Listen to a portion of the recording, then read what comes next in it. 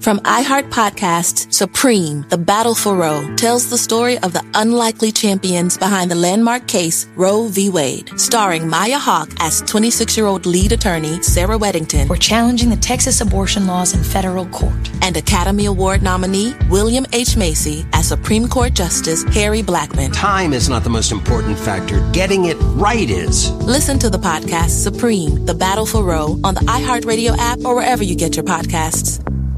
Introducing the revolutionary mascara from CoverGirl that adds extreme volume, up to 300% more volume than bare lashes. New Lash Blast Cleantopia is the plant-powered mascara made with 72% natural origin ingredients and infused with cellulose plant fibers. Cleantopia is like a green thumb for your lashes. For lush, check me out lashes that last up to 24 hours with no smudging, no flaking, and no clumps. Put the power of plants to work for you with new Lash Blast Cleantopia mascara.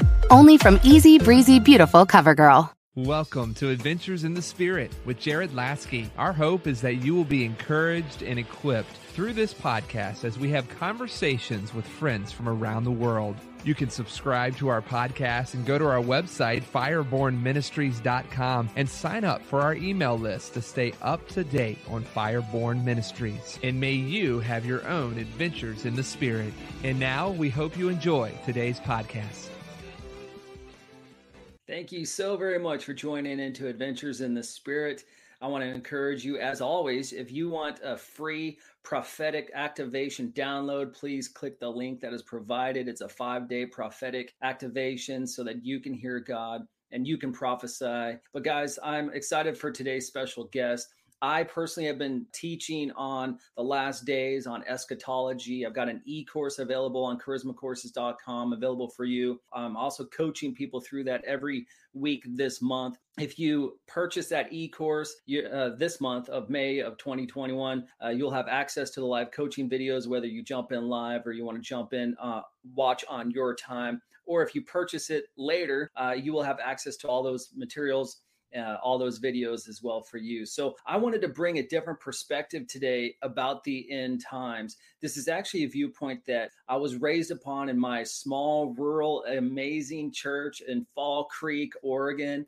My dad actually had taught eschatology, and he said he's an amillennialist. So I'm bringing Dr. Sam Storms to Adventures in the Spirit. He's actually got a podcast as well on the Charisma Podcast Network. It's called Exploring Word and Spirit with Sam Storms. And his brief bio says that he's an amillennial, Calvinistic, charismatic, credo-baptistic, complementarian, Christian hedonist who loves his wife of 47 years, his 2 daughters, his 4 grandchildren. He loves books, baseball, movies, and all things Oklahoma University.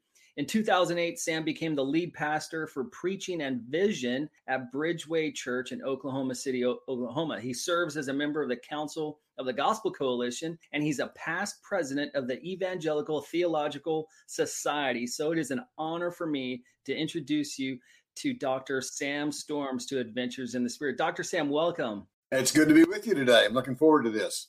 Well, me too, sir. It's an honor. It's a pleasure. As I'd said just a few minutes ago before going live here, I've been bringing different perspectives on eschatology, the study of last things, the study of the end times. I know that there are some very popular views, especially here in North America, but I honestly wanted to present your viewpoint as you've got some books on this. You have a different perspective, which, correct me if I'm wrong, I think that there are tens of millions of people who ascribe to this viewpoint called amillennialism. So Dr. Sam, if you could, I know that that's a loaded topic, a lot of information there, but let's get to know you first, and then we could jump into theology amillennialism. So can you tell us a little bit more about yourself other than what was in that short bio?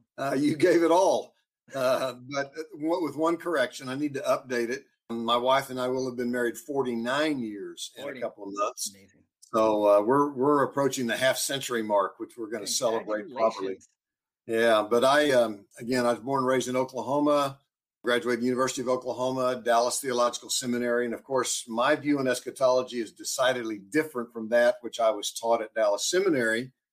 I have great respect for Dallas. I love the school, the profs, but I have moved on beyond the view that they embraced. I taught theology at Wheaton College for 4 years.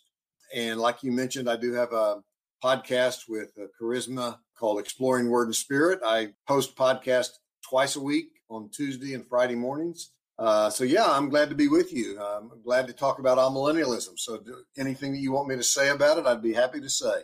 Well, yes, sir. So you'd mentioned that you were at Dallas Theological Seminary. So I've got an interesting background myself. I went to Eugene Bible College, which taught the pre-trib, pre-mill viewpoint. It did kind of give us a survey of the other viewpoints, but very strong in pre-mill, pre-trib eschatology. I went to Shepherd's Theological Seminary, Fundamental Baptist Seminary, which is dispensational, premillennial, pre-trib, pre-mill.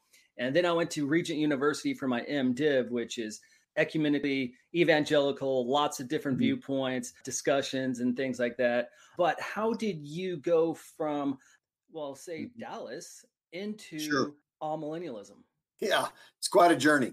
Yeah, when I was at Dallas, in fact, for my whole life up until the time I got to Dallas, I was a dispensational, pre-tribulational, premillennialist. And really the transformation came about, I think, by God's providence. I was in my second year at Dallas, and we were in a class on the Greek exegesis of the book of Ephesians.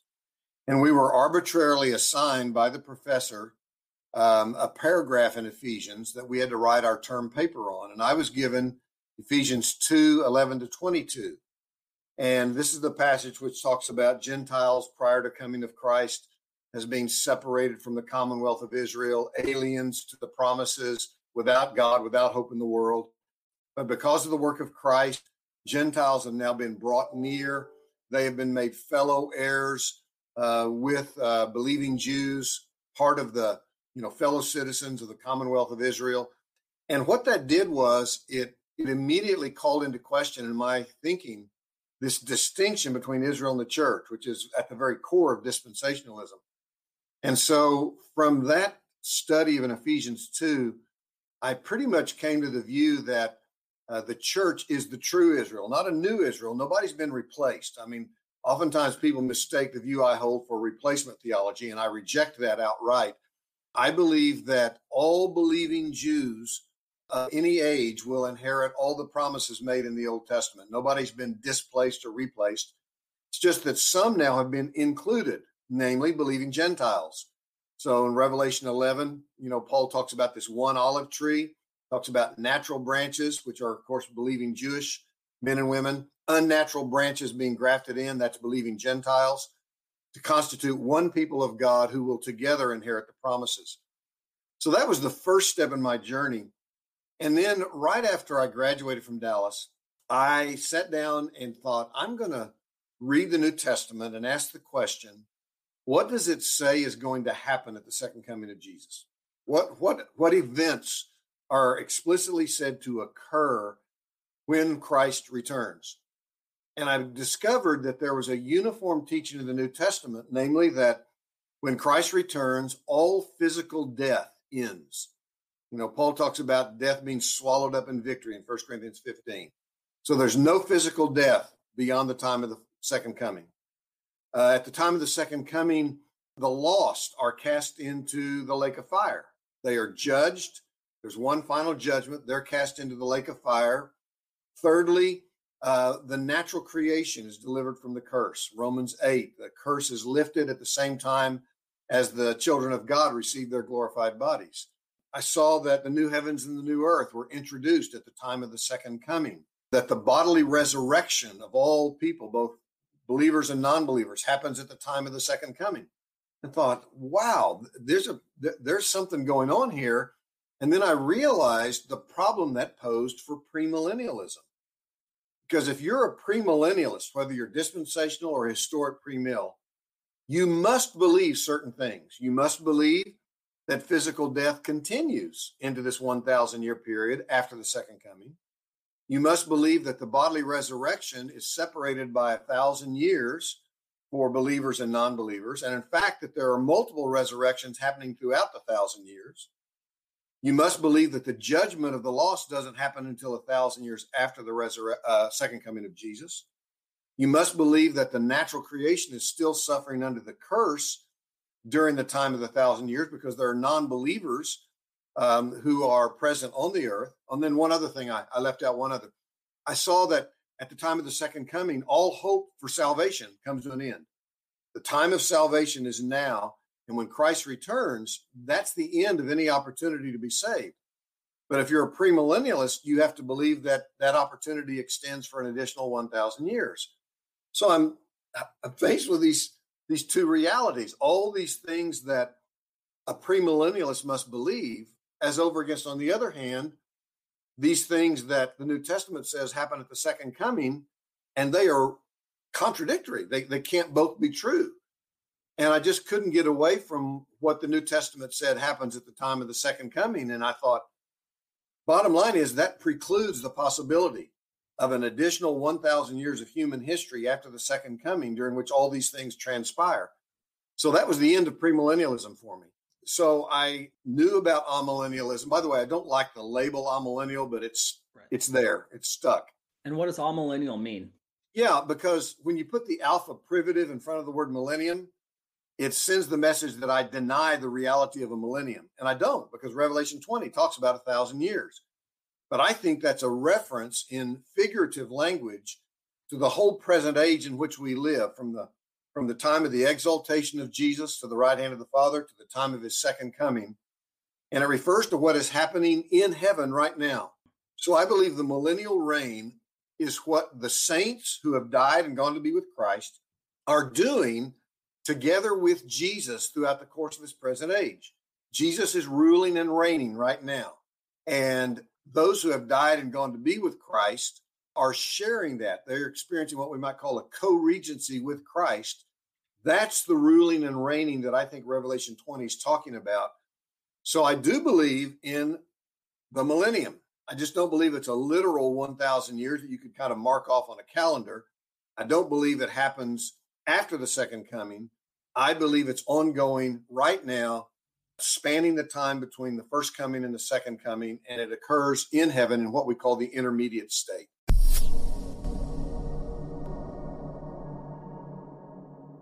Do you believe we are living in the end times? Are we seeing the signs of the times Jesus talked about, with wars, rumors of wars, famines, pestilences, and earthquakes? With recent events of social unrest on the streets worldwide, a pandemic, and the shaking taking place in the political realm, we want to answer your questions and calm your fears by giving you hope through our e-course, The Last Days, A Reformation in Eschatology. You can go through the e-course on your time, diving deep into learning how to study apocalyptic and prophetic passages of Scripture. You'll do a study on the mark of the beast and learn about the signs of the times Jesus spoke about in Matthew chapter 24, Mark 13, and Luke 21, and hear what the major views of the end times are and learn what the rapture really is. We will lay a grounded and biblical answer to a number of your questions about the end times, and you'll learn if Bible codes are real, and you'll hear if the Shemitah applies to us today, and make up your own mind if the United States of America is prophesied in the Bible. I want to give you a warning. This e-course, The Last Days, A Reformation in Eschatology, may shatter your worldview and what you have been traditionally taught about the end times. Go to www.charismacourses.com to purchase The Last Days, A Reformation in Eschatology with Jared Lasky e-course today.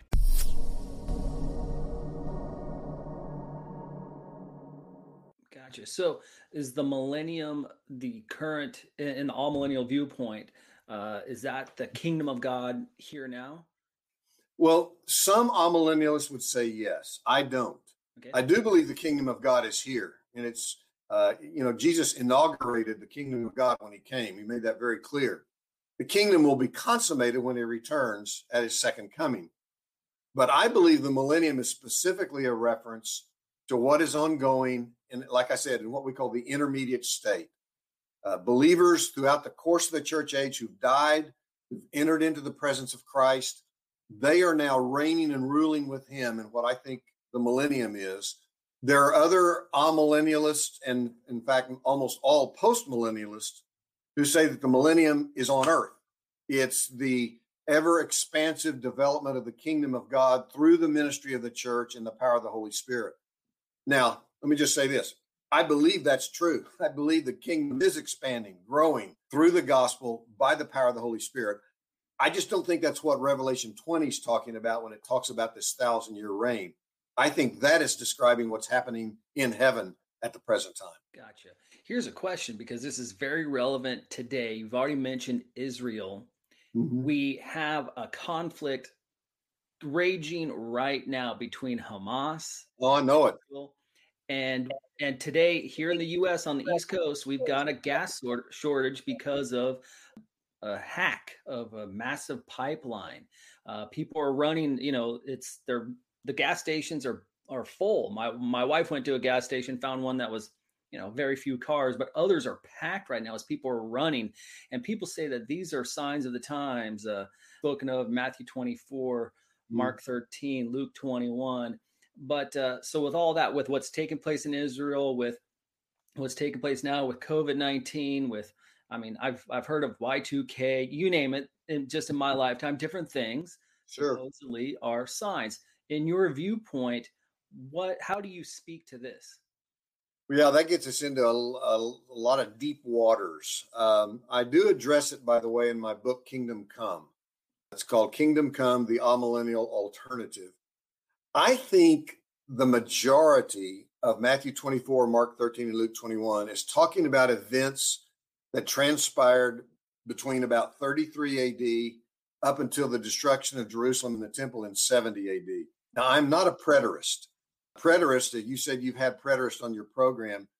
They say that all prophecy, including the second coming of Christ, the final judgment, the resurrection, took place in 70 AD. I think that's heretical. I cannot embrace that at all. But I do believe a great deal of what Jesus talked about in the Olivet Discourse was about the destruction of Jerusalem and the temple in 70 AD. So all those signs that are mentioned there, earthquakes, rumors of war, persecution, and so on, I think is describing primarily what led up to 70 AD. However, I also think it's entirely possible that what we read about in the Olivet Discourse was something of a paradigm or blueprint on a local scale for what's going to happen on a global scale as we approach the second coming of Jesus. So the same events that led up to the destruction of Jerusalem in AD 70 in a localized context in that part of the ancient world could very well be happening on a global scale leading up to the second coming. So I do believe, I'm always a little nervous about people pointing to signs and saying, well, that means that Jesus is coming next week or even next year. I hope they're right, but everybody in history so far has been wrong. And I do think, however, that there are a couple of signs that we can really look to. And I think the primary one is one we are seeing today. And that is the heightened global intensified persecution of the church. That seems to me very clear in the book of Revelation, that the oppression of the people of God, the persecution of God's people. I mean, here in the United States, can we really call it persecution? I mean, let's think about our brothers and sisters in North Korea or in Indonesia or in Iran or places like that, where they're being imprisoned and tortured and losing everything they have. Churches are being burned to the ground. That's persecution. It's almost embarrassing for people in America to say we're being persecuted. Well, yeah, it's going to get worse. I mean, I just read, in fact, I blogged on it on Monday, that a lady who's in the parliament in Finland is facing a 2-year prison term because she advocated a biblical view of marriage and sexuality. And people say, wow. And I say, yeah, guess what? That's coming to us. It's happening in Canada. It's going to come to America if we're not careful. So I think that this heightened, intensified persecution, and I mean not just in some places, I mean on a global scale, is perhaps the clearest indication that we are approaching the return of the Lord Jesus Christ. There may be other indications here and there, but I'm a little hesitant to try to, point a finger at those and say that's definitive proof. The global persecution of the body of Christ, which is so clearly outlined in Revelation, seems to me to be the clearest indication that we ought to be on the alert and prepared. What is happening over there in Jerusalem? I've watched the videos and read the news of that. And so, dozens of people have been killed, and I never know whether that's the spark that's going to lead to a massive outbreak of war in the Middle East, which might be a prelude to the second coming, might be a prelude to mass conversions among the Jewish people. I don't know. I'm more than a little. I'm very reluctant to say this is that, but it certainly is something that we need to keep our eyes on. Well, you mentioned being prepared. So for the Christian, what does that look like? What are Christians supposed to do for preparation? I'll tell you the passage of scripture that I love to point people to when they ask that question. It's in 1 Peter. I want you, just people listening to this, I hope they would open their Bibles. The 1 Peter, let me find it here, chapter 4. Peter says, beginning in verse 7, the end of all things is at hand. Now, I think the end of all things there, again, early church lived in the expectation that they were the generation in which Jesus would return. There was this sense of it could happen at any time. Right. So he says, the end of all things is at hand. Therefore, think, oh, here it comes. Here's what we're to do in light of the end of the age. Be self-controlled, sober-minded for the sake of your prayers. Above all, keep loving one another earnestly. Show hospitality to one another without grumbling, and make use of your spiritual gifts to the building up of the body.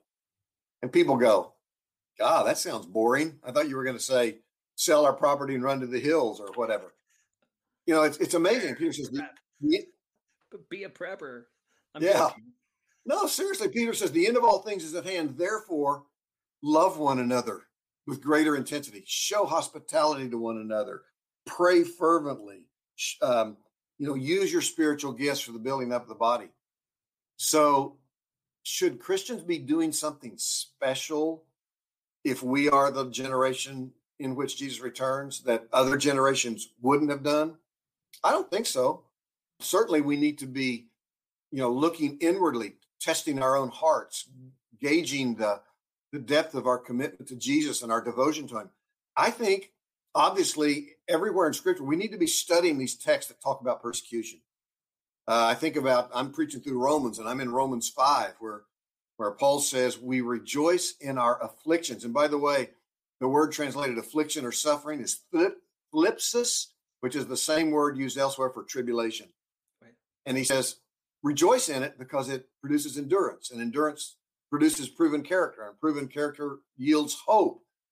So I think we need to go back to Scripture and look at these many passages, Romans 5, James 1, 1 Peter 4, elsewhere, that talk about how we are to respond to suffering. How are we to prepare our hearts and our lives for the impending persecution that I think is coming and is already here in many places in the world.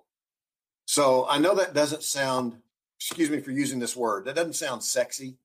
It doesn't sound sensational. Right. It's not like I'm giving advice that people are going to go really rally around and get excited about and maybe ask me to do a TV program and talk about it. But that's what the biblical perspective is. Prepare your hearts. Go deeper in your confidence in the promises of God, your confidence in the goodness and the grace of Jesus, loving one another, serving one another in the body of Christ, what we might call the routine, mundane responsibilities of Christian life in the local church. I love this. Okay, so I love this, that you go into the Word, and in order to prepare, the Word shows us to live the Christian life. Do what Jesus did. Right. Serve, be self-controlled, walk in the fruit of the Spirit, love. So despite or in spite of what's going on in the world around us, be a Christian, love your neighbor, love God. And be hopeful. Paul talks about we rejoice in hope of the glory of God. Well, he's talking about the glory that's going to be revealed at the second coming. 1 John 3, 1-3, where he says, 3, 1-3? Yeah, I think it is. Where he says that what we are now is what we won't. We're going to be far more in the future than what we are now. We're the children of God, and when we see him, we'll be made like him. And then he says, and everyone who puts his hope in this purifies himself, even as Jesus is pure. So yes, there needs to be an expectant attitude, a constant kind of craning of the neck, looking heavenward, in hope that today is the day Jesus returns. So yes, there is to be a heightened expectation, an intensified hope, a yearning, a longing for the day when Jesus comes back. I don't think that means that we, run to the hills or stock up on food or build a shelter in the backyard. I just think it means we live out the Christian life as the New Testament calls us to. Well, amen. So you mentioned the return of Christ. So in your viewpoint in amillennialism, a friend of mine, a professor that I'd had called it, I think he called it present millennialism. Mm-hmm.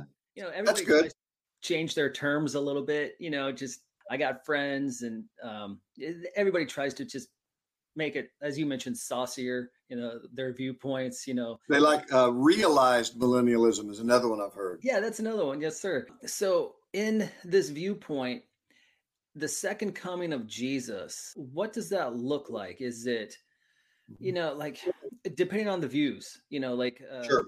As I was taught, dispensational, pre-trib, premillennialism in one group that I was taught in, they believed literally the Mount of Olives, Jesus descending upon that place in a certain moment of time, the rapture,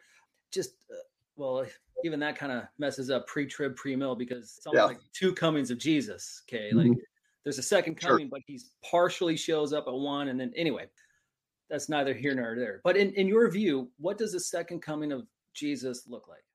Oh, glorious. Yeah, certainly in my view, and I know probably a lot of listeners to this program believe in a pre-tribulation rapture. I do not. My view of tribulation is there's going to be tribulation. I don't think that it's necessarily going to be just 7 years long. It could be 70 for all we know. It could be 7 weeks. Who knows? But there's going to be intensified tribulation. I think all Christians can agree on that. I believe that basically what happens is this. Christ, 1 Thessalonians 4, Jesus returns with the trumpet of God, the shout of the archangel, all living believers. So let's say this event happens in 5 minutes. Please, Lord. We would be instantly translated into the presence of Christ. We'd receive our glorified bodies. And then I think we continue with Christ in his descent to the earth. For example, in 1 Thessalonians 4, it says we will be caught up into the air to meet the Lord. And it's interesting that Greek verb to meet the Lord was a verb used commonly in extra biblical literature. It's even used once in the book of Acts to refer to the practice in the ancient world when a visiting dignitary like a king or a prince or a governor would come to a city. The population would go out to the edge of the city to meet him and then escort him back into the city. I think that's what happens. I think Christ descends. The rapture of all living saints, the resurrection of our bodies occurs. We meet him in the air, and then we continue with him in his descent to the earth, at which time the Battle of Armageddon takes place, and all of the peoples of the earth who are in opposition to Christ and his kingdom are defeated. And that's when the great white throne judgment occurs. The resurrection of all will have occurred, and Jesus inaugurates the new heavens, the new earth that we read about in Revelation 21 and 22. So it's a singular event. It's not two comings separated by 7 years or 3.5 years. It's a singular event, but there are multiple realities that are happening in this singular event. So again, Christ returns. The dead in Christ rise first. We'll let that part out. All those who are with Christ in heaven, who accompany him at his return, they get their resurrection bodies first. That's what Paul's saying in 1 Thessalonians 4. Then we who are alive, who remain until his coming, are caught up. We're resurrected, glorified. We join them. We all together, kind of like his royal retinue, his parade, accompany him at the time of his second advent, all the way to the earth, at which time he defeats his enemies. Amen. I'm enjoying having this conversation, Dr. Storms, but we've only got one or a couple more minutes left. I'd love for you to pray for us, to be filled with hope, to be filled with the Holy Spirit, to live the daily Christian life. Absolutely. Be happy to do that. Oh, Father, we do come to you now in the name of Jesus, and we thank you that we have this hope. And you tell us in Romans 5, it's a hope that will not bring us to shame, because you will do what you have promised. And we live in hope of seeing and entering into and experiencing the glory of our Lord Jesus Christ. So, Father, I pray for Christian men and women listening to this podcast who may be kind of lethargic and just kind of muddling through one day after another without that heightened expectation of Christ coming. Lord, would you awaken in them by your Spirit a yearning, a hopeful expectation of seeing Jesus face to face. And then, Lord, would you help us all to be prepared in our hearts, quick to repent, loving one another faithfully, using our gifts to the building up of the body of Christ, making known the gospel of Jesus to a lost and dying world. So, Father, I pray you would temper any unbiblical zeal that would lead us to be fanatically given over to some extreme behavior that has proven so devastating to Christians in past centuries. Help us to be sober-minded, self-controlled, and yet at the same time, urgently looking to the heavens for the return of our Lord and Savior. We just pray that you would do this for the glory of Jesus, in whose name we pray. Amen. Amen. Sam, what is the best way for people to get a hold of you for more information? They can go to my website, which is samstorms.org. That's samstorms.org. Virtually everything that I write is available there. There are hundreds and hundreds of articles. All my sermons that I'm preaching are available there, audio, video. If you actually want the manuscript, a full-blown manuscript of all my sermons, you can get those at our church website. That's bridgewaychurch.com. bridgewaychurch.com. Obviously, also, when you go to my website, samstorms.org, right there on the right-hand side on the homepage is a link to my podcasts. And I did one on amillennialism. We basically rehearsed the very things that we've talked about here today. So a lot of them are on the gifts of the Spirit and the ministry of the Spirit and other topics as well. So samstorms.org is the best way to do it. Awesome. I want to encourage everybody to check out samstorms.org, but also subscribe, rate, review, and share Adventures in the Spirit with Jared Lasky, available on Apple, Spotify, the Google Podcast, the Charisma Podcast Network, and please check out Dr. Sam Storms' podcast, Exploring Word and Spirit with Sam Storms, also on the Charisma Podcast Network. Thank you so much for listening to our conversation in Adventures in the Spirit. We hope that this podcast encouraged and inspired you to press into Jesus and launches you into your own adventure. You can stay up to date with Fireborn Ministries by going to our website, firebornministries.com, and like us on Facebook. And may you have your own Adventures in the Spirit. From iHeart Podcasts, Supreme, The Battle for Roe, tells the story of the unlikely champions behind the landmark case Roe v. Wade, starring Maya Hawke as 26-year-old lead attorney Sarah Weddington. We're challenging the Texas abortion laws in federal court. And Academy Award nominee William H. Macy as Supreme Court Justice Harry Blackmun. Time is not the most important factor. Getting it right is. Listen to the podcast Supreme, The Battle for Roe on the iHeartRadio app or wherever you get your podcasts.